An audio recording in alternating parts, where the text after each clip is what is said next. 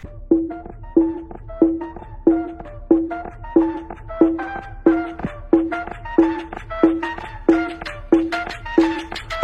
estate suave, suave, suave, suave, suave. Papi, dale suave, suave, suave, suave, suave. Como cumbia suave, suave, suave, suave, suave. Dale suave a eso que la peli se te cae, oye, deja la recocha por cada perico que te huele. Son 100 colombianos negándole los papeles. Ustedes disfrutando de hoteles y burdeles. Mientras tanto en el Pacífico las masacres son crueles. Ustedes no son dioses y que mi Dios se los perdone. Andan puteando todo y quieren que se los condone. Si aquí la madre sufre por pegarnos par de plones, no es lo mismo vicio en barrio a ser vicioso con millones. Dale, toma, dale, no es tu perra en cuatro, papi. Hey guys, welcome to another episode of Songmas. My name is Richard Villegas. Y bueno, pues seguimos en Colombia, en Cali, bebé, con unas entrevistas, de lujo. Al momento estamos escuchando una canción de Dawer X Damper que se llama Suave. Así que la vamos a terminar y ya volvemos con unos invitados muy, pero muy especiales. Oye, estate suave, suave, suave, suave, suave. Papi, dale suave, suave, suave, suave, suave. Como cumbia suave, suave, suave, suave, suave. Dale suave a eso que la peli se te cae, cae, cae. Dale, toma, dale. No es tu perra en cuatro, papi. Son estos putos oficiales que te desaparecen y apareces en los ríos solo por parar un brinco cuando a la marcha tú sales. Dale, toma, dale. No es tu perra en cuatro, papi. Son los martillos, los metales de los campesinos que sostienen estas tierras. Y tú vendiendo el puto voto por parte de tamales. Suave, suave, suave, suave, suave.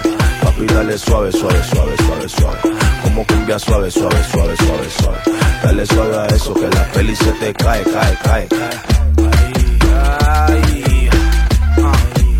Dawer X Damper. Dale suave a eso que la peli se te cae, cae, cae. Afro, afro turro. Afro, afro turro. Afro, afro turro. Y si tiene que decir afro es afrofuturismo.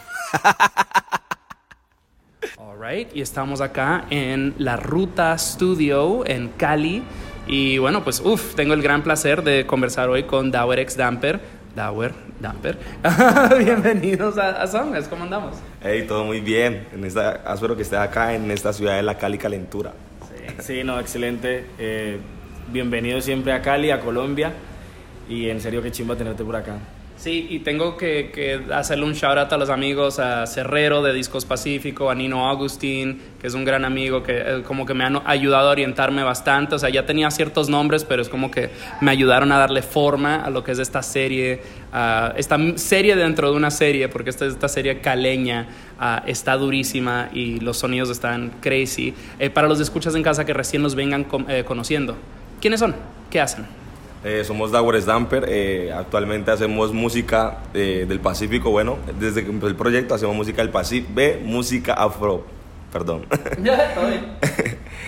Afrobeat, pero entonces le metemos música del Pacífico y eso lo queremos llamar un poquito la música afrofuturista, y eso viene también encaminado un poquito con un concepto audiovisual, con un poquito no, muchísimo con un concepto audiovisual que le hemos llamado afrofuturismo latino, y ya venimos trabajando.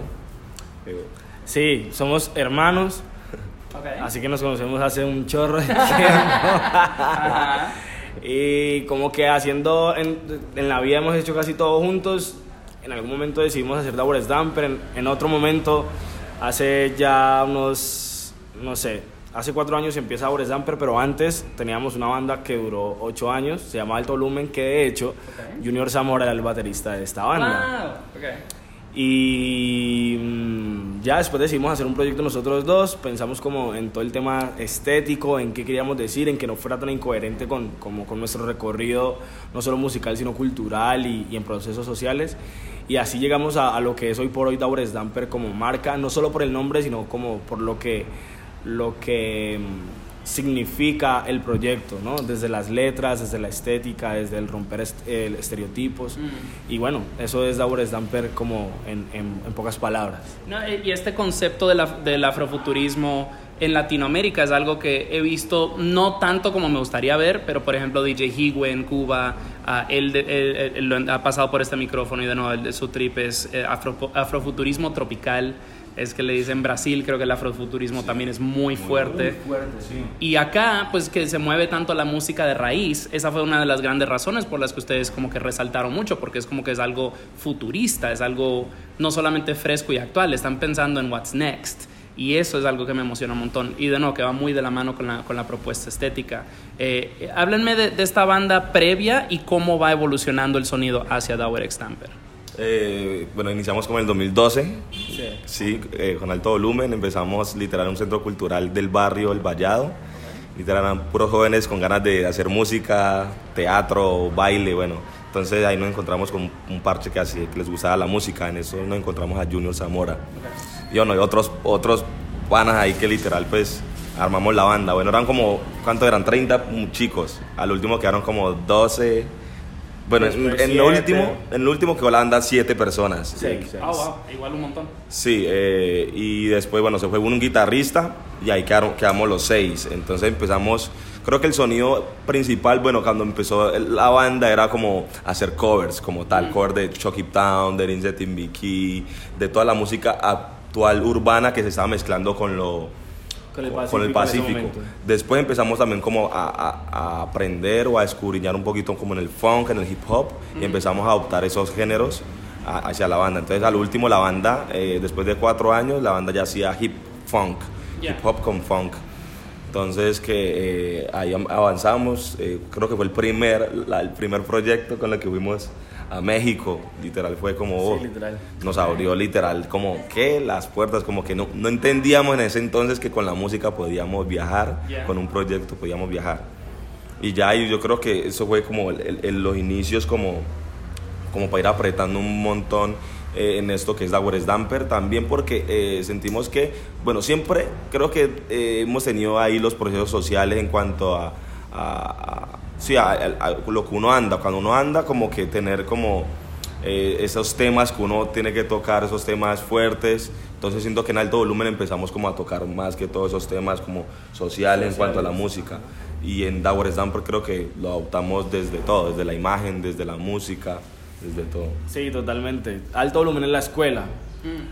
Nosotros veníamos de muchos procesos antes, pero sentimos que a alto volumen en la escuela que nos apretó como en cuanto a cómo llevar un proyecto, la seriedad que necesita, el compromiso que necesita, como todo lo que pudimos aprender en alto volumen lo traemos a lo que es Dawer X Damper, y literal es no puedo decir que es el mismo discurso, pero tiene una corriente política, una postura específica, y nosotros lo que hicimos fue cambiar la estética, hacer otra estética, otro sonido musicalmente, pero era como hacerle la crítica, por ejemplo, al urbano, ¿no? Y a la música urbana, como desde tanto estereotipo y tanto cliché que existe, y dijimos como, bueno, siempre desde afuera estamos criticando, ¿no? Desde el purismo y desde la ignorancia, pero vamos a hacerlo desde adentro, que siento que hacer música urbana tocando otros temas, mostrando otra estética, es la mejor forma de poder decir, es que no es solo esto la música urbana, y ahí empieza todo este rollo de Dawer X Damper con el flow estético, romper estereotipos y tal. Al fin y al cabo, o sea, es arte lo que están haciendo, y el arte propone algo, o sea, sea la música tradicional, sea lo más futurista, sea lo más electrónico y abstracto, tiene que proponer algo, al fin y al cabo es arte, y eso me encanta. O sea, imagino ustedes son parte de una movida artística acá, o sea, no me imagino porque, o sea, obviamente los estoy plasmando, los estoy entrevistando, pero me gustaría que me cuenten un poquito acerca de la movida, de lo que está pasando acá en Cali. Wow, siento que me parece increíble, y me siento también orgulloso de eso que se está pasando. Bueno, siempre ha pasado, solo que ahorita hay herramientas para uno ser un poquito más visible en cuanto a eso, porque en Cali siempre ha habido como ese nicho de músicos duros que la han estado rompiendo, solo que ahorita están literalmente las formas de cómo mostrar eso. Entonces, sí, como que, total. No sé cómo lo que sí, y siento que, por ejemplo, hablando de esta movida, Cali es demasiado, por decirlo de alguna manera, artística. Pero Cali también se caracteriza mucho por la resistencia. Y los proyectos, la mayoría de los proyectos que están en Cali ahondan mucho en problemáticas sociales, desde la Mamba Negra hasta Afro Legend, para ponerlo desde lo más vieja guardia hasta lo más nuevo que hay.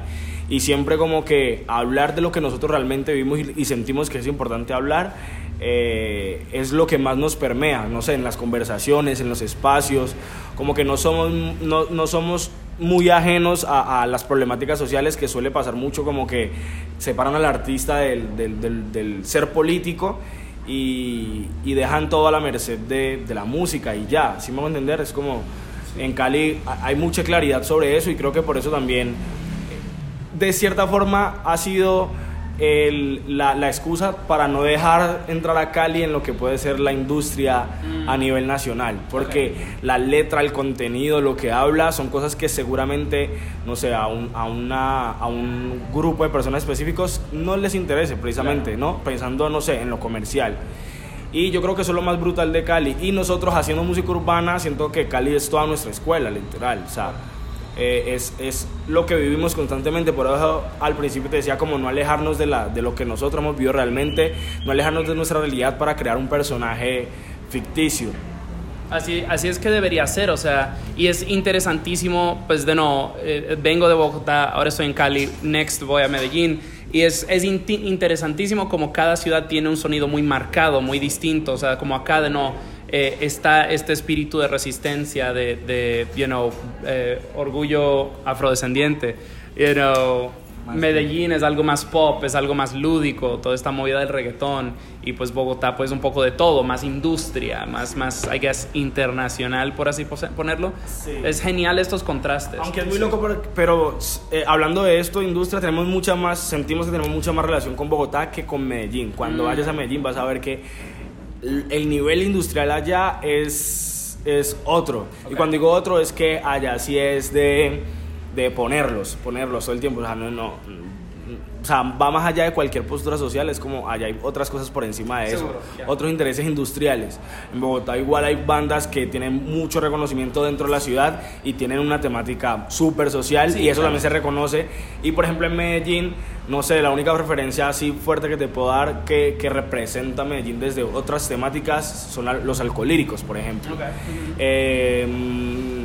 De pronto señor Pablo, o sea, también, no de pronto, sino que, por ejemplo, el reconocimiento que puede adquirir hoy por hoy, Alcolíricos todavía no lo tiene señor Pablo, entonces como, no sé, en Bogotá están los Petit Felas, está Sar Suplex, está Rat Band Club, o sea, hay mucho de dónde coger, está Yoki Barrios, no sé, hay mucho. Entonces creo que tenemos mucha más relación hacia Bogotá porque sentimos que igual como es una capital, es mucho más abierta a recibir propuestas. Y sentimos que Medellín es mucho más sectorizada y cierra como los espacios también para otro tipo de propuestas. Allá estaré viendo esta semana.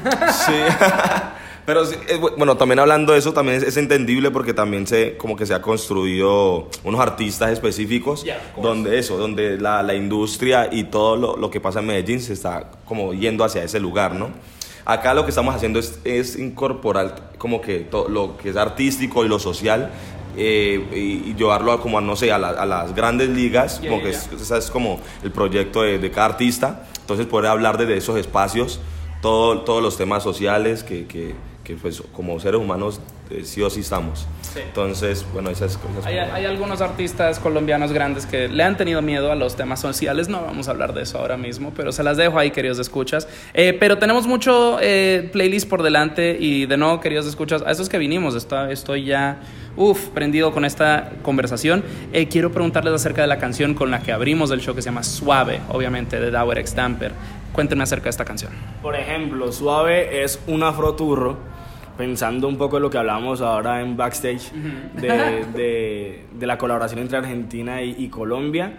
Nosotros hicimos un afroturro para la sesión y cuando estábamos terminando de construir como el concepto del disco y la playlist, a lo que nos sonaba ese disco, o el setlist del disco más bien, sentíamos que Afroturro hacía todo parte del disco. Entonces como que le dijimos a los chicos para dennos esa canción para el disco y después cuadramos otra sesión. Pero Afroturro es una canción muy loco porque cuando la escribimos estábamos en medio del estallido en el Stereo Picnic donde muere el baterista de Foo Fighters.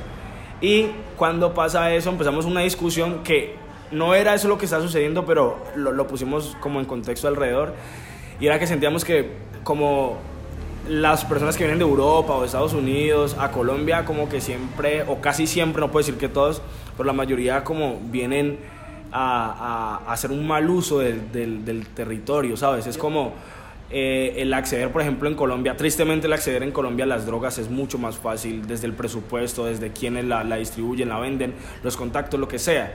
y vienen y desmadran, se desmadran acá, tan lo que sea que pase, y eso también obviamente se convierte en un estigma negativo para el país. Correcto. Entonces nos pusimos a quejarnos un poco de eso, y alrededor de esa conversación sale Suave, que habla sobre eso. Es como, bueno, vos venís solo a volverme mierda el país, pero dale suave, bájale, porque por cada una de esas cosas que para vos es el disfrute, acá tiene consecuencia de por vender cocaína matan gente en el territorio. Sí me haces entender, es como toda la consecuencia que trae tu disfrute, o sea, tu Disneylandia se convierte en el martirio de unas comunidades, y eso habla esta canción. Entonces... Yo vivo en México, esta conversación es demasiado real. O sea, y eso que pues no soy mexicano, llevo varios años ya en México, pero pues la gente me oye el acento inmediatamente, es como que, traigo tachas, traigo perico, traigo... Es como que, wow, ok, relax. Pero, o sea, sí, es muy... Pues sí, es una conversación constante, y es lo que yo ya trato de no juntarme con mucho gringo europeo, porque lo primero es como que, ¿dónde puedo encontrar la coca? Sí, y es como que, wow, o sea, pregúntame por un taco. No la raya. Sí. No sé si tengas algo que agregar. No, pues sí, es literal lo que dijo Damper. Es una crítica a eso específicamente que pasó y que sigue pasando en Latinoamérica, que vienen a algo específico. Vamos a seguir adelante, y hay mucho playlist por delante, queridos escuchas. Creo que a continuación vamos a escuchar ¿sabes qué? Pues estamos hablando de mensaje social. Hábleme de Lil Keren. Vamos a escuchar una canción llamada Prieta. Imagino va por ahí la temática. Sí, pues lo único que sé es de hablar del Keren, pues que hace poquito lanzó como un EP, y ese se llama como Camaleónica. Okay. Y la canción Prieta es esa canción que como que resalta a todas las mujeres negras del barrio, del territorio ancestral que es el Pacífico, el litoral. Y ya. Sí, igual yo siento que tiene barrio, porque por ejemplo Lil Keren es del barrio también, y es muy contestataria, ¿sabes? Es como ella, donde sea que se pare, siempre tira una línea a algo, siempre tiene una crítica. Entonces es como que ella puede hacer reggaetón, puede hacer trap, puede hacer turro, o sea, lo que sea, y siempre tiene una postura muy fuerte. Entonces yo creo que igual ella es una representante fuerte, que yo no sé, ella se hace llamar la queen del trap, pero yo siento que ella es más anti-trap que trap, ¿sabes? Es como, ella no vende película falsa, ella todo el tiempo cuenta cosas súper reales como de su contexto. Y yo creo que es la queen del anti-trap, realmente. Uf, qué buen label, la queen del anti-trap. Escuchemos eso ahora, de nuevo, esto es Lil Keren, la canción es Prieta, y ya volvemos con más de Dawer X Damper. Que dale que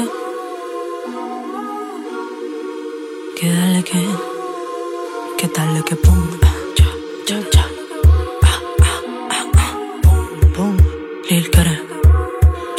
Que dale que boom, saben que le hacen zoom, esto no suena común. Que dale que boom, quien lo haga no hay ningún, es que yo ya sé mi rumbo. Mira cómo corre, lo llevo en la pena, cantando olvido las penas. Desde hace un tiempo llegué a la escena, la cosa se puso buena, pero no era para tanto. Dicen que soy otra cuando canto, yo lo hago de cora y ese es mi encanto. Yo no me regalo ni rezo a los santos, siento el sabor, qué calor, muévete al ritmo el tambor, que mejor, es que yo ya traje el sazón, tú ya sabes la intención, bendición, prieta.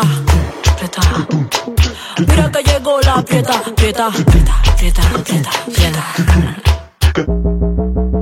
Prieta, tú verás cómo lo interpreta, que yo traje el flow que aprieta, la receta, el calmante que te aquieta, traigo de mucha cepa, que lo que, estás buscando que me aloque, soy la que manda en el bloque, hago una mueca y no hay quien me toque, yeah. Mira cómo se le mete, viste que soy el demente, no dejes que esto lo cuenten, esto es pa' toda mi gente, que sigan tirando puya que no llega, estos lentos no me entienden la moraleja, como ven que cada vez llego más lejos, quieren frenarme pero no lo dejo, que sigan con el coro, me bendicen desde el cielo, en mi cuello está colgando oro, estoy fría más que el hielo, que sigan con el coro, me bendicen desde el cielo, en mi cuello está colgando oro, estoy fría más que el hielo, ya te llegó el avipón, como quieras te lo pongo, esto es pa' los locotrón, tú quieren siempre la ron, que sigan tirando puya que no llega, estos lentos no me entienden la moraleja, como ven que cada vez llego más lejos, quieren frenarme pero no los dejo, que sigan con el coro, me bendicen desde el cielo, en mi cuello está colgando oro, estoy fría más que el hielo, que sigan con el coro. Me bendicen desde el cielo. En mi cuello está colgando oro. Estoy fría más que el hielo. Saben que le hacen zoom. Esto no suena común. Que darle que pum. Quien lo haga no hay ningún. Es que yo ya sé mi rum. Mira cómo corre, le llevo en la pena. Cantando olvido la pena. Desde hace un tiempo llegué a la escena. Yeah. La cosa se puso buena, quieta. Mira que llegó la quieta, quieta. Quieta, que darle que pum, quieta. Tú mira cómo lo interpreta, quieta. Yeah. Mira Cali, dímelo Tiago. Kilkeren.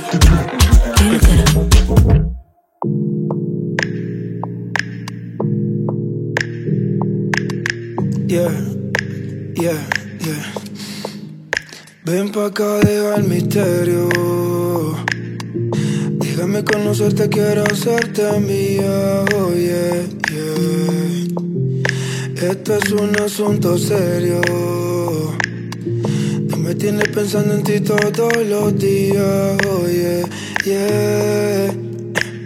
Me tiene aquí, loquito, loco, pensando en ti. Oh yeah. En Instagram yo viendo tu foto, lo linda que está. Oh yeah. Daría lo que sea por ti, hago lo que sea más por ti. Sé que me gusta yo, aunque tú no lo veas yo. Haría lo que sea por ti, hago lo que sea más por ti. Sé que me gusta yo, aunque tú no lo veas yo. Me tiene aquí, loquito, loco, pensando en ti. Oh yeah. En Instagram yo viendo tu foto, lo linda que está. Oh yeah.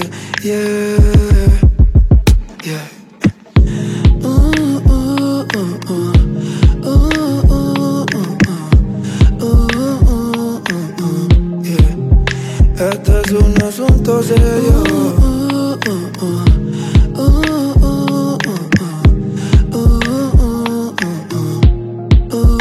Ven pa' acá, deja el misterio. Déjame conocerte, quiero hacerte mía. Oh yeah. Esto es un asunto serio. Tú me tienes pensando en ti todos los días. Oh yeah. Me tiene aquí, loquito, loco, pensando en ti. Oh yeah. En Instagram yo viendo tu foto, lo linda que está. Oh yeah.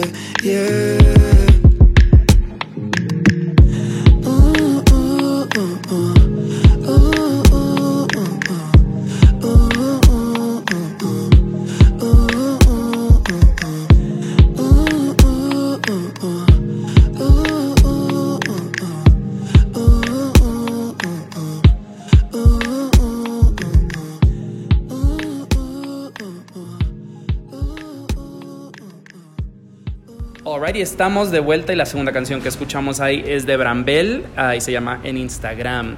Este es un artista nuevo para mí también. Cuéntenme acerca de Brambell. Brambell, hace poco lo hablábamos, y es que un artista puede llevar mucho tiempo, pero empieza a existir, no sé, dentro de la industria digital el día que lanzas tu canción. Y Brambell, nosotros llevamos 13 años en la música, Brambell lleva como 18. Okay. Pero es un hermano que nos encontramos de la vida en el barrio. Él nos presentó a sus amigos, por ahí nos empezamos a enrollar mucho más con la música porque sentíamos que había más soñadores al igual que nosotros. Nosotros en algún momento nos encaminamos y él se empezó a quedar un poco como en el proceso, y hoy Dawer X Damper como que lo estamos apadrinando para sacar su proyecto adelante, y estamos en el proceso de sacarle todo un EP que para las fechas en las que estemos al aire ya el EP está afuera, un EP que produjo Dawer y Junior Zamora hizo parte de los arreglos.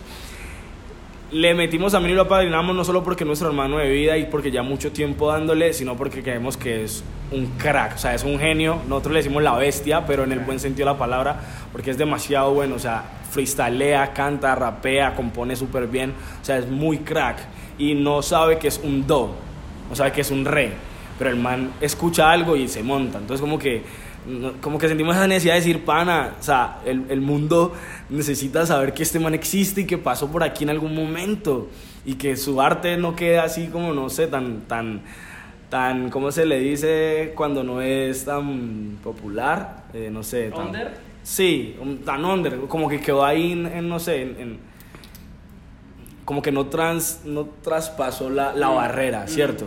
Y sentimos que se mantiene todo para traspasar esa barrera y estamos apadrinándolo. Y en Instagram es una canción, la 4ª canción del EP.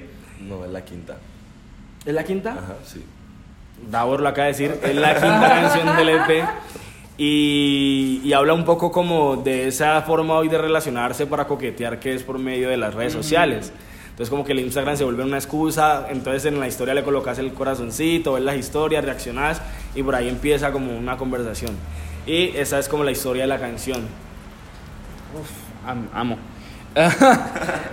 Ok, so quiero echar para atrás. So, porque me estaban hablando en a todo volumen. Alto volumen. Entonces, ¿ustedes cómo empiezan en la música? Imagino es algo en casa, ¿no? Algo que rapeaban juntos o era algo en casa que se practicaba. Mira que hay una casa, pues, bueno, ya no existe, bueno, sí existe, pero no existe como la figura que nos hacía mantener ahí, que es Machi. Machi es esa persona que mi mamá no se iba a trabajar, ella nos dejaba en la casa de ella. Y ahí nosotros literal entramos como en todo lo cultural, empezamos como a bailar danza folclórica. Y no habían los músicos que tocaban una vez en algún momento en el ensayo de la sesión. Y nosotros cogimos los instrumentos así sin saber nada, solo un día escuchamos, bueno, las veces que ensayamos escuchábamos. Y el día que faltaron los músicos, nosotros nos montamos, empezamos a tocar y ya, y resolvimos el ensayo. Okay. Y ahí como que, vean, pues nosotros como que le metemos a la música. Bueno, y ahí seguíamos en procesos culturales, porque literal desde esa casa empezamos a meternos como muchos procesos culturales. ¿Qué te digo? Teníamos unos 9, 8, 7, algo así. Y ya empezamos ahí como en eso fue como nuestro primer acercamiento a la música. Ya después, como a los 15 años, haciendo como obras de teatro y todo, como que me dieron como un papel de artista, como de cantante. Okay. Y como que, wow, ¿por qué no hacen música los canta parceros? Mejor de lo que actúa, wow. Real. Entonces, y ahí como que armamos como un parche, un grupito que éramos de 5, que llaman The Rebellion Exclusive. The Rebellion Exclusive. Okay. Éramos de 5 y ahí era reggaetón, así tan malo. O sea, y cuando digo malo, en cuanto al contenido, no precisamente en talento. Y ya después fue pasando el tiempo, empezamos a coger cada uno un camino, contexto de barrio. Uno de ellos está privado de la libertad, otro fue asesinado por fronteras invisibles. Y empezamos así, se empezó a deshacer el grupo. Uno de ellos hoy vive en Chile. Luego Dawer pasa a que quería aprender guitarra, no sé qué. Cuando Dawer empezó a aprender, como que, uy, chévere aprender a tocar guitarra. Entonces todos nos empezamos a curiosear y cada quien buscó dónde aprendía. Ahí Dawer llega al centro cultural donde conocemos Alto Volumen. Luego Dawer me dice como, parce, tenés que ir, eso allá es una chimba, no sé qué. Pero, paréntesis, voy a volverme un poco, cierro paréntesis, y es que nosotros, cuando empezamos a hacer reggaetón, yo en algún momento le dije a Dawer como, es que esto está bacano y está muy chévere, pero yo siento que hablar de eso que nosotros hablamos en esas canciones no tiene nada que ver con lo que nosotros somos.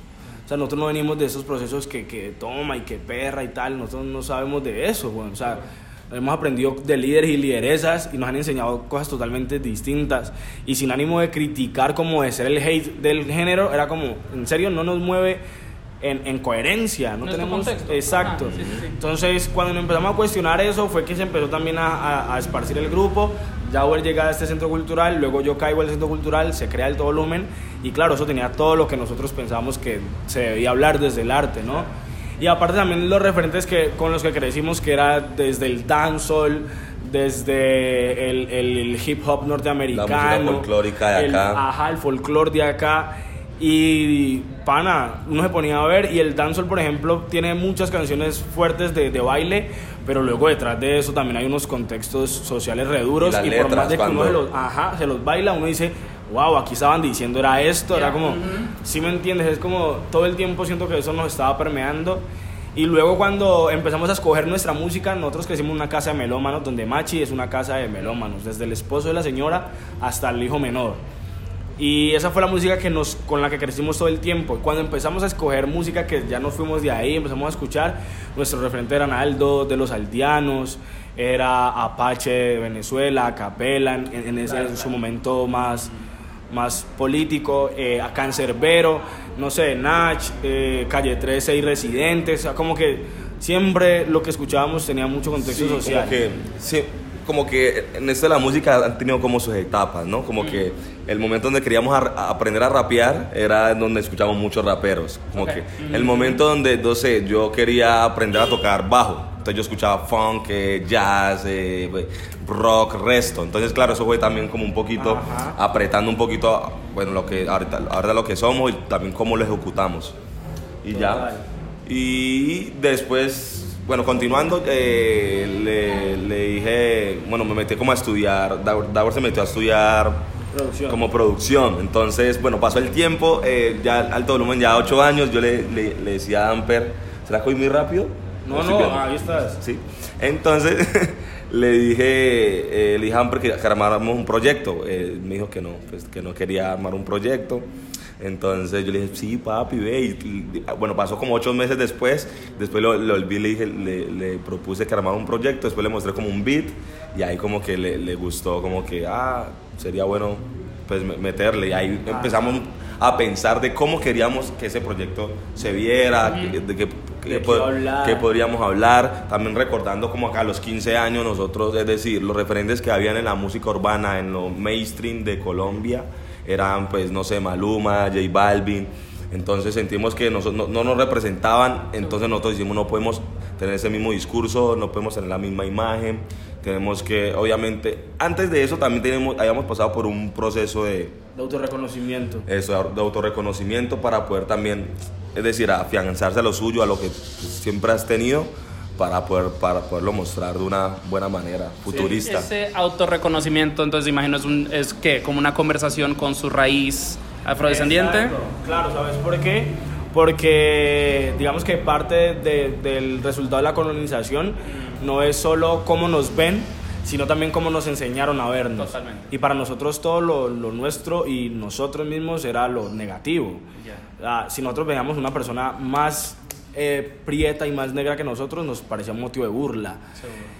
No teníamos referentes en la televisión, en las novelas. Cuando veíamos novelas o series, nos tocaba buscar a uno de los protagonistas, pero nunca nos atrevimos, imagínate, nos entendíamos a tal punto que nunca nos atrevimos a querer ser el protagonista, porque era lo más lejano a nosotros. Entonces buscamos a los amigos del protagonista, algo que no fuera el malo, pero que no fuera el protagonista.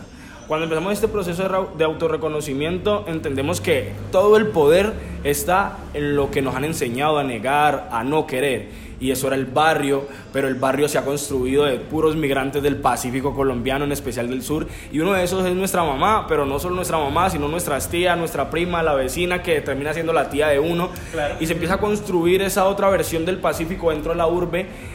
Y se vuelve el barrio, ¿sabes? Lo popular, el apartheid de la ciudad, que viene siendo el distrito de Agua Blanca, y fue donde crecimos. Cuando nosotros empezamos a ver eso de forma positiva, y que era la historia que veíamos contar, y que era lo lindo que es lo que tenemos, pero también lo lindo que somos, y encontrar en ese exceso de colores y ruido la armonía, y decir, es que esto funciona así para nosotros porque viene de aquí, y eso funciona así para nosotros porque viene de acá. Y todo eso terminaba siendo lo que se arrastraba desde el Pacífico hasta la ciudad. Y no es solo traer la tradición, es traer detrás de la tradición un desplazamiento violento, un lugar que no te recibe ni siquiera con los brazos abiertos, porque tenés que crear ese lugar. Entonces uno empieza a reconocer que hay un por qué también se construye el barrio de cierta forma, y eso para nosotros era todo nuestro poder. Y ahí empieza la discusión o nuestra conversación acerca del afrofuturismo. Claro. Y es cómo utilizamos todo esto para nuestro favor, y no esperando que llegue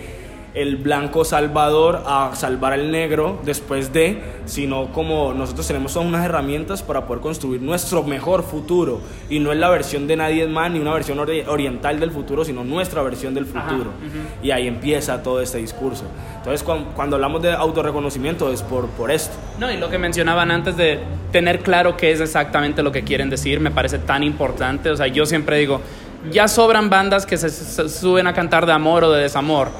Ten algo para decir, o mínimo si vas a abordar esos temas, abórdalos de una manera fresca, interesante. Imagino que esto del autorreconocimiento tendrá que ver también algo tal vez con la estética, con la presencia estética que muestran con el proyecto. Háblenme acerca de esa dirección, de esas decisiones. Claro, bueno, como que volviendo un poquito a los 15 años, listo, los referentes eran Maluma y J Balvin, entonces nosotros tenemos que, es decir, sacar, evolucionar o bueno, mostrarlo de alguna manera positiva todo lo que es decir la televisión o los medios, como que nos muestran de alguna forma como muy negativa, muy peyorativa, como no sé. Entonces nosotros empezamos a construir literal esa imagen literal con la primera canción que planteamos, literal. Nosotros tenemos que, es decir, la canción se llamaba Bemba y nosotros como que para sentirnos orgullosos de nuestros labios gruesos, nos pintamos las bembas con literal con labial, y también detrás de eso también tenía como su historia, ¿no? Como que su porqué, como que nosotros alrededor, y eso ha pasado siempre, bueno, hasta ahora, que le hemos puesto como sexo género. Sexo, género a las cosas. Entonces, claro, literal, eso fue como que la primera propuesta que empezó como a romper un poquito y también a uno a entender también otras cosas, ¿no? Como que también uno también estaba aprendiendo y desaprendiendo en ese proceso. Total. Y como dice Dawer, como en las cosas no tienen género, era como el labial, la falda, los vestidos, las blusas, el crop top y las gafas, los zapatos, eso no tiene un género. Todo es neutro si te vale verga. Entonces como que nos encasillan a tal punto en el que es masculinidad y qué es feminidad, en el que solo cabemos ahí. Y hay resto de gente que no se ve ahí. Entonces es como, bueno, ¿cómo nos pensamos eso? Pero también el tema de la ropa y la estética es una cosa de ancestralidad también, ¿no? Nosotros venimos se le quedó la ropa al primo, la heredamos nosotros, claro. Se rompió el pantalón, entonces hagámosle otro roto acá para que sea parejo, que se me quedó el pantalón y ya me queda corto, entonces cortémoslo y que sea un short, que se me rompió la camisa, llenémosla de huecos. Todo esto es como, y lo hemos hablado en muchas ocasiones, y es como, no la música porque sea verbal es la única que habla, ¿no? Porque, por ejemplo, hablando de la música no verbal y que es solo instrumental, si no te genera algún sentimiento y no te lleva, es como, no sé, el arte necesita un alma que lo cargue, simplemente. Si no hay, y el vestirse es un arte, o sea, como te vestís también habla un montón de quizá que te guste o cómo te sentís. De pronto una pijama no en la mañana, sino quizá en la tarde, quiere decir que ese día pues que estés indispuesto. Ahí está contando una historia esa vestimenta. Claro. Como, no sé, es mi día de no quiero hacer nada y llegué a la tienda con la pijama, entonces ahí estoy contando toda una historia, que si alguien llega a preguntarme y yo se la cuento, hay algo detrás. Sí, llegó el día, no sé, frecuente en el que me levanté, me bañé, salí a la tienda, compré el pan, pero ya estoy listo para otra cosa, eso cuenta otra cosa. No, es como te presentas al mundo, es un diálogo sin conversaciones, de que te estás mostrando y la gente te percibe de alguna cierta manera. O sea, yo, viviendo en Nueva York y ahora en Ciudad de México, pues sí he podido expresarme.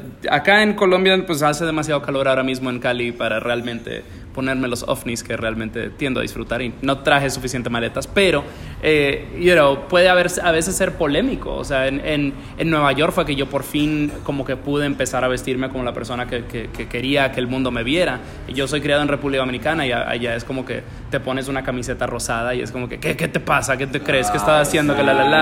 Sí. Y eso ha cambiado, pero todavía en Latinoamérica eso sigue sucediendo. Bueno, entonces eso, por ahí va la vuelta, como que siempre hay algo que contar con lo que te pones. Y claro, empezamos a convertir eso en parte del discurso. Luego llega Galarza, que por ahí anda, me imagino que por ahí anda. Y Galarza hoy por hoy es nuestra directora. Bueno, Galarza y los chicos, los chicos como, bueno, esta es la casa de la ruta donde los chicos, donde hacemos todos los videos, los directores de fotografía, los creativos. Pues, entonces, sino que como estamos hablando de la pinta, quería empezar por Galarza. Sí. Y ella es nuestra directora hoy por hoy de styling, junto con Nia, que es la compañera de Dawer, y entre ellas dos nos arman todos los outfits, pero como que todo está muy direccionado, y también ya hemos llegado a un punto de equilibrio en el que ellos ya muestran todos los approach, por ejemplo, y ya nos conocen a tal punto que nosotros solo decimos, ¿qué tal si esto así? ¿Qué tal si esto así? O esto realmente no, y esto sí, pero ya tienen como un conocimiento de lo que queremos representar con los atuendos. Y Galarza, por ejemplo, es muy de ese mood de, no sé, le gusta reciclar cosas y armar prendas. Entonces ahora anda, por ejemplo, con una idea de hacer un outfit con bolsas reciclables, pero también con latas y plástico. Bueno, ella tiene ese mood también de la ropa tiene que contar cosas. ¿Cierto? Entonces ahí nos encontramos y por eso siento que la estética en Dawer X Damper no puede perderse desde la moda, por ejemplo, porque hay algo que contar. Cuando la canción habla de amor, el video te está contando otra cosa, pero algo tenemos que decir y algo que incomode también a la sociedad, ¿no? Porque como somos una sociedad Galarza. Okay. Hola. Shout out. Como somos una sociedad construida para algunos y no para todas las personas que existimos dentro de ella, pues a alguien debe incomodarle. Entonces, no sé, el último fue Hello My Kitty, nuestro último videoclip, y ahí la pinta y la percha. La canción habla de otra cosa, claro, pero en el video, que fue junto con la ruta, de aquí sí entra la ruta, y en todo el tema visual y el styling estamos contando otra historia que no tiene que ver directamente con la canción. Es decir, puede ser como literal escuchándola y ver el video que parezca otra historia, pero literal siento que se amarra un poquito más en cuanto al concepto de Dawer X Damper. Es decir, lo que pasa es en esta canción es como que hablamos de una Hello My Kitty, de una Hello Kitty, pero cuando es el video, la Hello Kitty es literal una Hello Kitty del barrio que se levanta, no sé, a vender en la calle dulces, la que se levanta a cantar en el Transmilenio, en el mío, en el transporte público.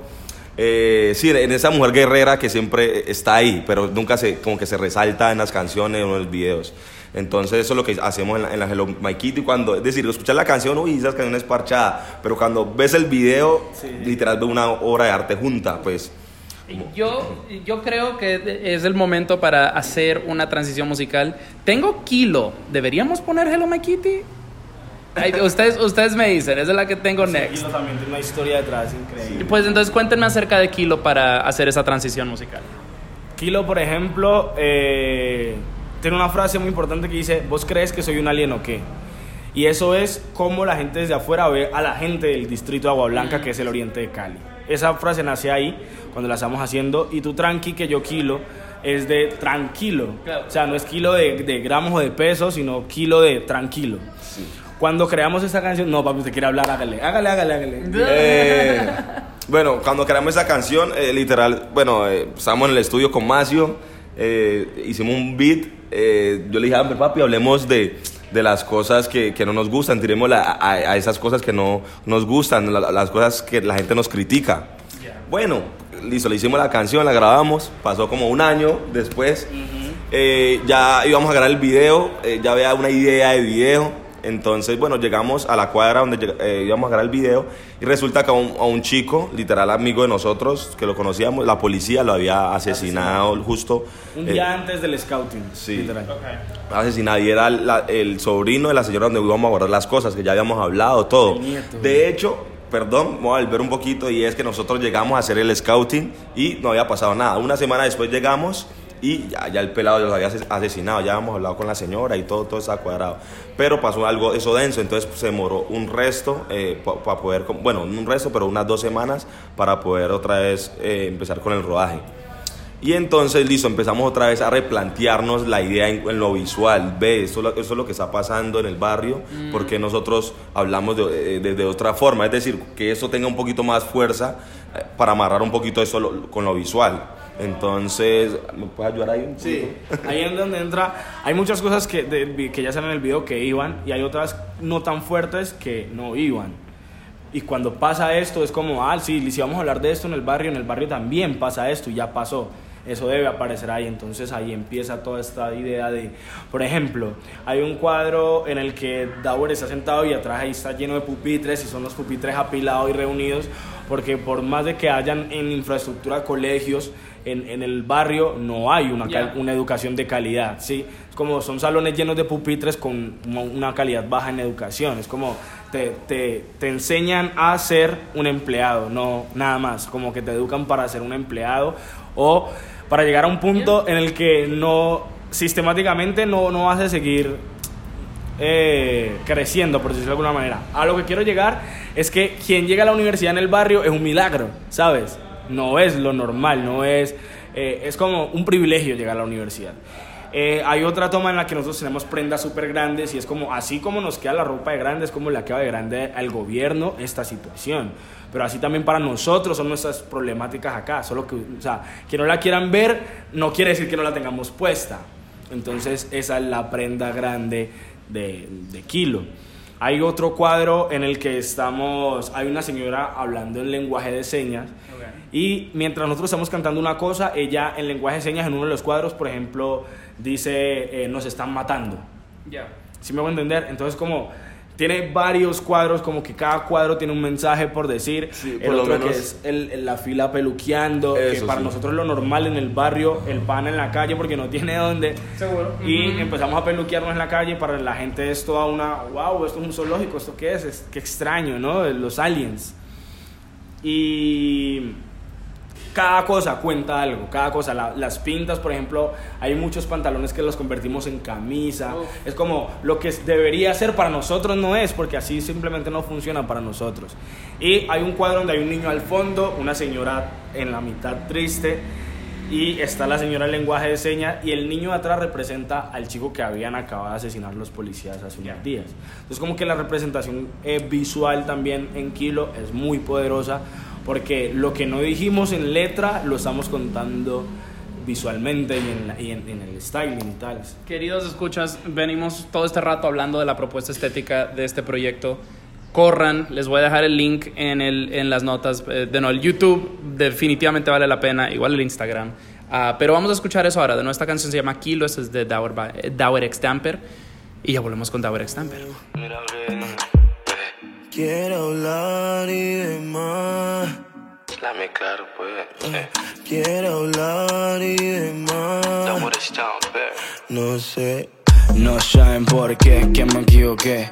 No soy raro y que fue, me equivoqué. ¿Vos crees que soy un alien o qué? Papi, tú tranqui que yo Kilo y no saben por qué, que me equivoqué. No soy raro y que fue, me equivoqué. ¿Vos crees que soy un alien o qué? Oye, tú tranqui que yo Kilo y cuál visaje, suélteme el drill. ¿Qué pasa, pri? Mejor es que se baje aquí. ¿Cuál visaje? Suélteme, pri. ¿Qué pasa aquí? Mejor es que se baje aquí. Tú tranqui que soy Kilo, sencillo, frecuente, amarillo, así de kilo a kilo, iluminante, brillante como el bombillo. Vos sabés que la gente está clara. ¿Y cómo fue? Que la gente de aquí está parada y vos sabés, no sabes por qué, que me equivoqué. No soy raro y que fue, que me equivoqué. ¿Vos crees que soy un alien o qué? Tú tranqui que soy Kilo, no sabes por qué, que me equivoqué. No soy raro y que fue, que me equivoqué. ¿Vos crees que soy un alien o qué? Tú tranqui que soy Kilo. Tres tristes tigres comiendo el mismo cuento. No se deje de la oreja y deja el chisme a pito. Coja oficio, vaya al labio y unte sin ungüento. Vaya a misa, mijo. Lenguas telepáticas, sonrisas simpáticas, gente medio mediática y bla bla bla. Con la mente estática, sin darle ni un tatequie, persiguiendo el bolo a pie, ¿eso qué fue? ¿Cuál visaje? Suélteme el drill. ¿Qué pasa, pri? Mejor es que se baje aquí. ¿Cuál visaje? Suélteme, pri. ¿Qué pasa aquí? Mejor es que se baje aquí. No saben por qué, que me equivoqué. No soy raro y que fue, me equivoqué. ¿Vos crees que soy un alien o qué? Papi, tú tranqui que yo kilo y no saben por qué, que me equivoqué. No soy raro y que fue, me equivoqué. ¿Vos crees que soy un alien o qué? Oye, tú tranqui que yo kilo y quiero hablar y demás. Háblamelo más, yo, afrofuturismo. Quiero hablar y demás. Dawer X Damper, afrofuturismo. Quiero hablar y demás. Yo creo que no estamos haciendo otra cosa. Quiero hablar y demás. Y esto es puro flow y estética. No entiendo por qué la rompe así con estos beats tan brutal, así que. Así que.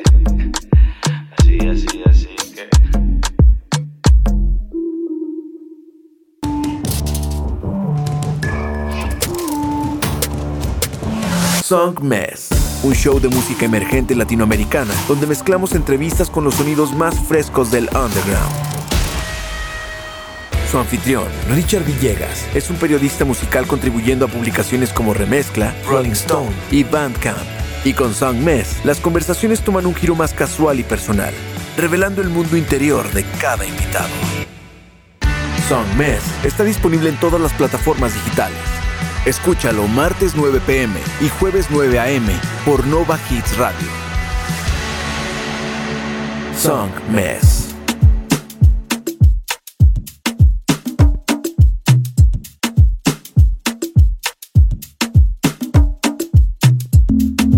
Es sobrenatural. La química que hay entre tú y yo no se puede negar. El tiempo ya lo dirá. No hay que forzar porque cuando tú me ves, lo dicen tus labios. Oh, cuando tú me miras, tú te dejas de leer. Yo te muevo el piso. Oh, ya no te resistas, baby, déjate caer.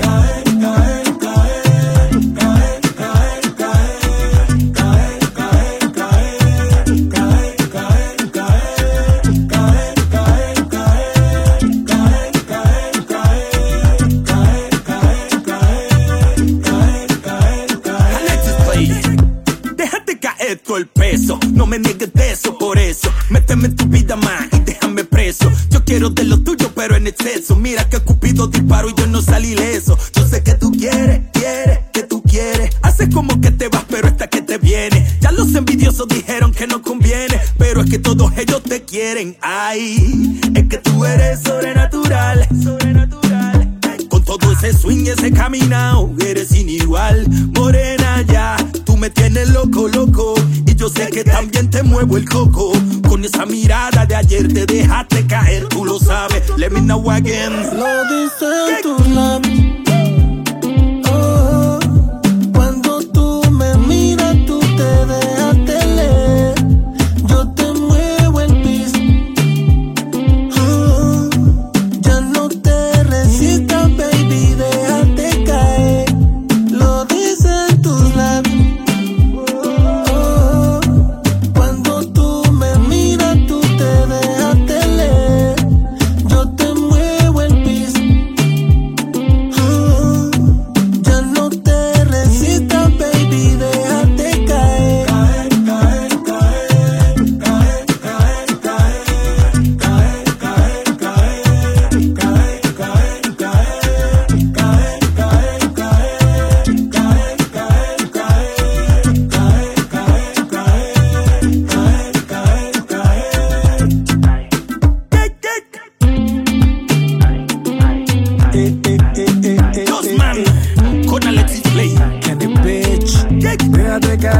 Déjate caer.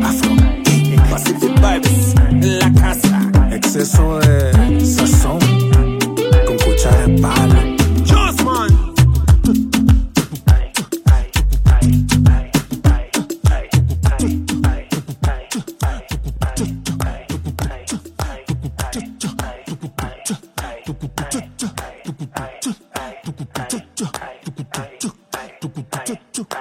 Alright, la segunda canción que escuchamos ahí es de Jossman y Alexis Play, se llama Cae.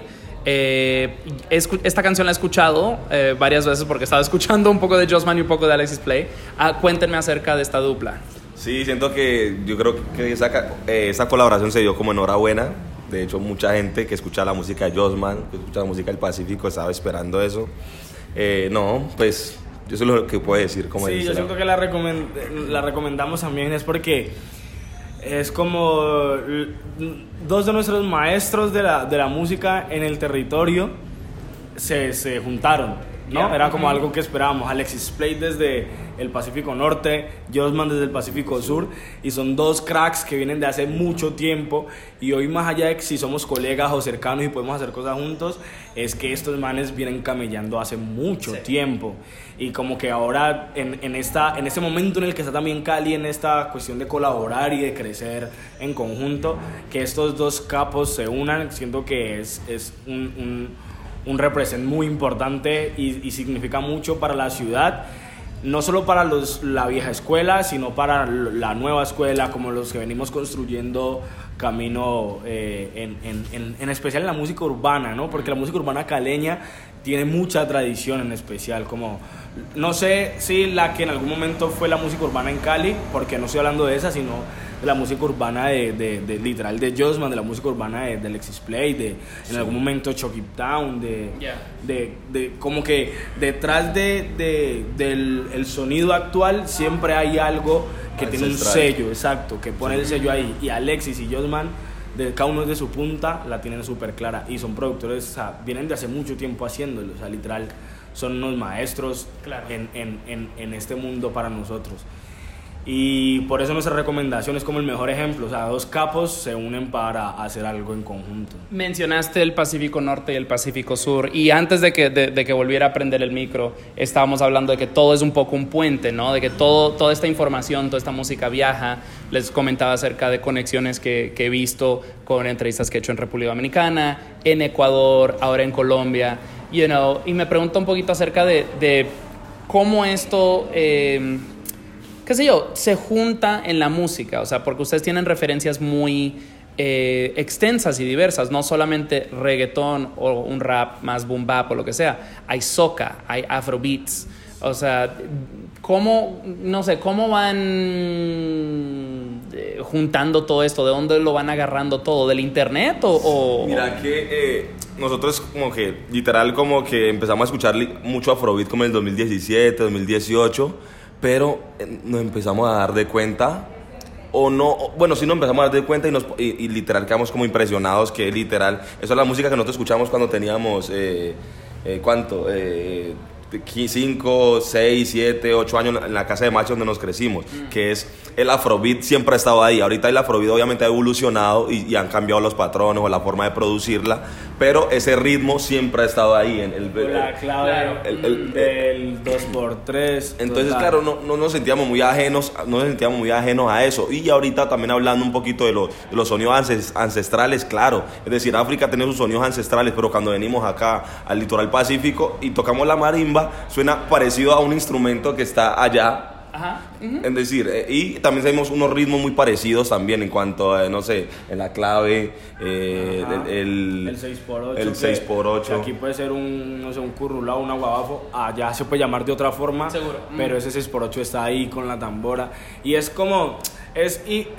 para resumirlo, es literal la representación de la diáspora, no hay otra forma de explicarlo, y por eso lo que vos decías de República Dominicana y Ecuador es la diáspora quedándose en cada lugar del mundo en medio de los sucesos, y la tradición es o sea, no sé, te pueden robar hasta la identidad, pero la tradición creo que nunca, o sea, no te van a robar la memoria, ¿sabes?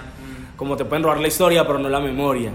Entonces, como si yo encuentro 2 palos y con esos 2 palos puedo hacer los golpeadores y cojo un árbol y hago el ritmo ahí, existe, ¿sí me voy a entender? Es como te pudieron robar el cununo, el bombo, la marimba, pero mientras yo tenga estos 2 palos y el árbol a disposición para hacerlo sonar, yo voy a tocar eso que yo reconozco desde mí, que no me lo pueden robar y está acá dentro. Sí. Entonces, hay diferentes maneras de hacer memoria, o sea. Exacto, sí, total. No, yo estoy dando solo un ejemplo. Ya, no, totalmente.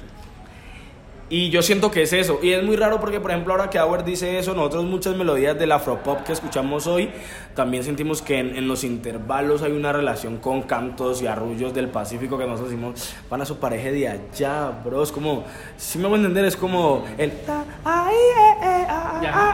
pana, y luego uno va y escucha un afrobeat y eso está ahí, es como, pana, todo está tan relacionado que no hay nada que se desprenda de lo otro, entonces como que no lo sentimos ajenos, y es muy loco porque ahora que hablas del internet, claro, es un punto de acceso a cosas que uno no había podido ver antes, pero siento que igual es muy extraño. Cuando nos preguntan, por ejemplo, por referencias específicas, nosotros sentimos que no la hemos encontrado en internet.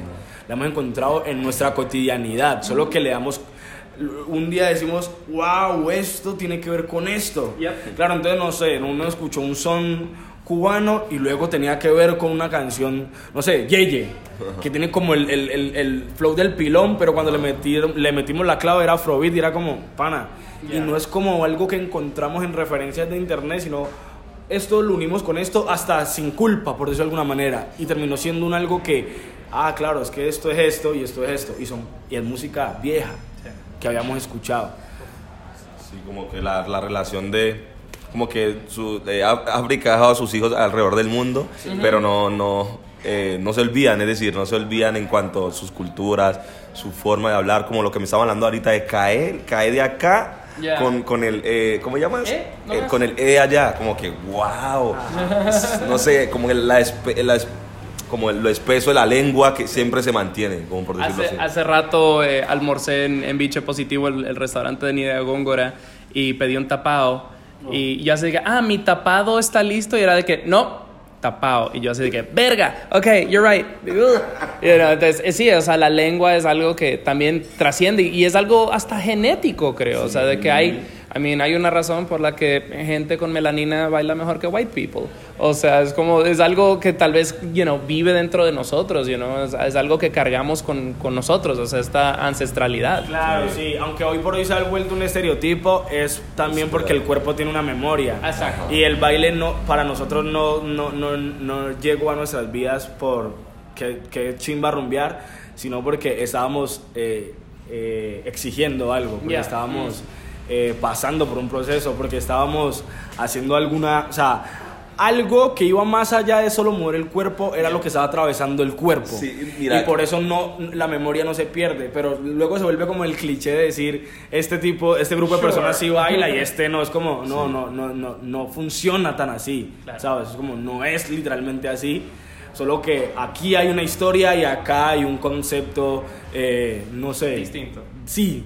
Totalmente desligado de la raíz, no sé, si viera, no sé, la historia de, ¿cómo es que se llama?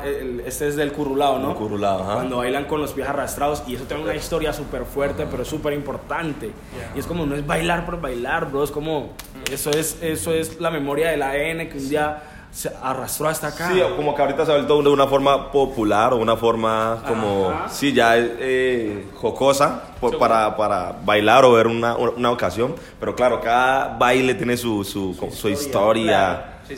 Sí. Hermoso. Bueno, estamos terminando ya. Tengo un par de preguntitas que no podemos dejar de lado. Nuevo disco. Que ya cuando esto salga, queridos escuchas, del disco estará al aire, así que corran, escúchenlo, cómprenlo, denle dinero a los artistas independientes que tanto lo necesitan. Cuéntenos acerca de este disco, música, temáticas, la creación, el trabajo.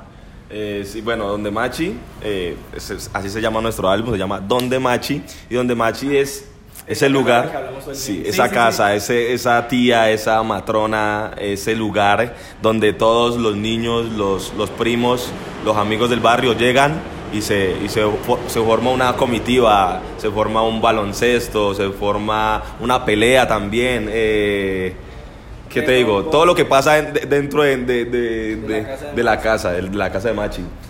Ahí sí, hablando musicalmente, hay un montón de ritmos afros, literal, como que tocamos, está el afroturro, está el dancehall, que es afro, está también un hip hop que es títere, hay un montón de música que creo que la van a disfrutar, sí o sí. Y también como el disco está permeado por el minimalismo. Okay. Venimos de un proceso de exceso. ¿no? En color, en vestuario, en vestimenta, en pinta, todo. Son maximalistas, súper maximalistas. Y en este queremos como volver a la raíz, por eso también donde Machi, porque queremos volver a, no sé, como sentirse en casa, que está haciendo sol, pero no te pega el sol directamente, más descansado, más desde la confianza de lo que conoces, ¿no? Más cercano, un poco más humano, y todo este discurso y lo que representa Machi, literal, es el barrio. Y el barrio tiene 1000 historias, y así como hay 1000, nosotros quizás hablamos alguna de esas 1000, pero ahí tocamos muchos temas de, no sé, en el barrio parece que nos enamoraran, ¿sabes? Como que ustedes allá solo tienen problemas, entonces por eso solo son tan contestatarios, ¿no? Mira, acá también hay amor, y acá también hay sexo, y acá resto de cosas. Entonces como que eso es Machi, en eso se envuelve Machi, como en volver a la raíz, como en un sonido más minimalista, en pensar que el futuro no es solo un exceso de cosas, ¿no? Cada vez pensamos que el futuro está más lleno de cosas, y puede ser que el futuro tenga menos elementos, o tengamos menos elementos, ¿sabes? Esté lleno de más vacíos, quizá. Como que el futuro está como que envolver para no perdernos en el exceso, como que siento que cuando uno vuelve, no sé, a su casa, a su raíz, se da cuenta que, marica, no sé, es como que te traen recuerdos para seguir construyendo desde tu esencia, ¿no? Ajá. Sí. Y es la mejor forma de poder hacer un álbum debut, porque literal es el primer álbum de Dawer X Damper. Yeah. Y no es la mejor forma es yendo a casa, sacar todos los trastes, lo que tienes debajo de la cama, de la caja, todo, y construir como algo desde la casa para la gente. Pensando en ese pasado y futuro, tienes que saber de dónde vienes para saber dónde vas. Totalmente. Y creo que con eso vamos a ir terminando. Me encantaría que le comenten a nuestros escuchas dónde los pueden seguir en redes sociales, dónde pueden escuchar su música, si está disponible para la venta, espero que sí, dónde la pueden encontrar, etcétera. Todo lado, como decimos nosotros, la pueden encontrar nuestra música desde Spotify hasta SoundCloud, Dawer X Damper por todo lado, igualmente en redes sociales, desde TikTok hasta Twitter, Dawer X Damper. Y ¿En Bandcamp? En Bandcamp. Sí, creo que también. Pero pronto en Bandcamp, si no, lo estaremos hablando después, off mic. Sí, no, sí. Desde hoy en Bandcamp. Sí, después de esa conversación eso se va a gestionar. Yeah. Pero por todos lados, nos buscan el periódico, ahí estamos. Eso va. Y by the way, queridos escuchas, no puedo recalcar lo suficiente. Corran al YouTube. Esos videos están muy, muy cabrones. De verdad, se los recomiendo. Se los voy a dejar linkeado todo en las notitas del show para que lo encuentren con facilidad. Yo aprovecho para recordarles que yo soy Richard Villegas y que esto es Songmes y que mis invitados son Dawer X Damper. Y que pueden escuchar y nuestros más de 450 episodios en sus plataformas digitales favoritas. Eso viene siendo Apple Podcast, Spotify, Google Play, Stitcher, SoundCloud, etcétera, etcétera. Igual en redes sociales, todo @Songmes. Todo estará en las notas del show. Nos queda una canción de Dawer X Damper que justo es del disco donde Machi, háblenme de Afro. Sí, esta canción es del disco de Machi y habla de esa niña o de esa persona que usted se enamoró dentro de su barrio, como que el primer amor, no sé. Sí, entonces en esta canción es una chica afro que te gusta y esa es el amor de tu vida. Ajá, pero también es una oda al ser afro, ¿no? Como hablarle de forma, no sé, romantizada, romántica a lo que es ser uno como una persona negra, ¿no? Como que puedes representarse en alguien que te guste, pero también en cómo ves el ser negro cómo es el ser negro para ti, como, ¡ay, qué belleza esto! Como, ¿sabes? Esto es todo lo que está bien. Y eso también es como una oda a lo afro. Pues bella ha sido esta conversación. Y de nuevo, queridos escuchas, yo soy Richard Villegas. Esto es Songmes. Mis invitados son Dawer X Damper. La canción es Afro, justo de Dawer X Damper. El nuevo disco es Donde Machi, de Dawer X Damper. Corran, escúchenlo, cómprenlo. Muchísimas gracias por escuchar y nos escuchamos en la próxima. ¡Vamos! Si tú a mí me like, no Mike, me digas dónde caigo. Llego sin mente, gano se me sale, gano se me sale. Digo usted, gano si me es que caiga calipable. Yeah.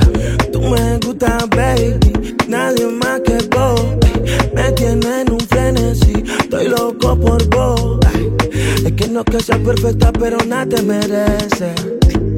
La luna tu bella no es nada, eso me parece. Tú me gustas, baby, nadie más que vos. Me tiene en un frenesí, estoy loco por vos. Es que no es que sea perfecta, pero nada te merece. La luna tu bella no es nada, eso me parece. Si tú a mí me like, no Mike, me digas dónde caiga. Llego sin mente, gano sobresale, gano si me sale. Digo usted, gano si se mueve, caiga calipave.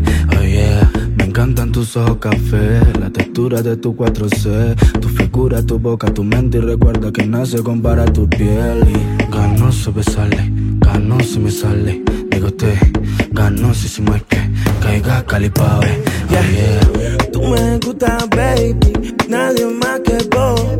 Me tiene en un frenesí, estoy loco por vos.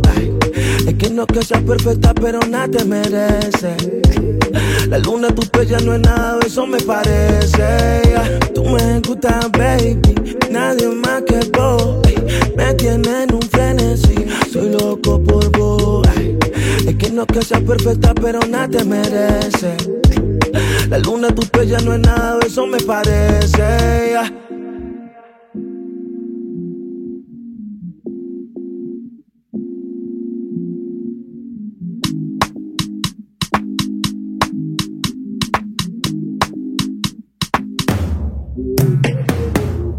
Gano sobresale, gano si me sale.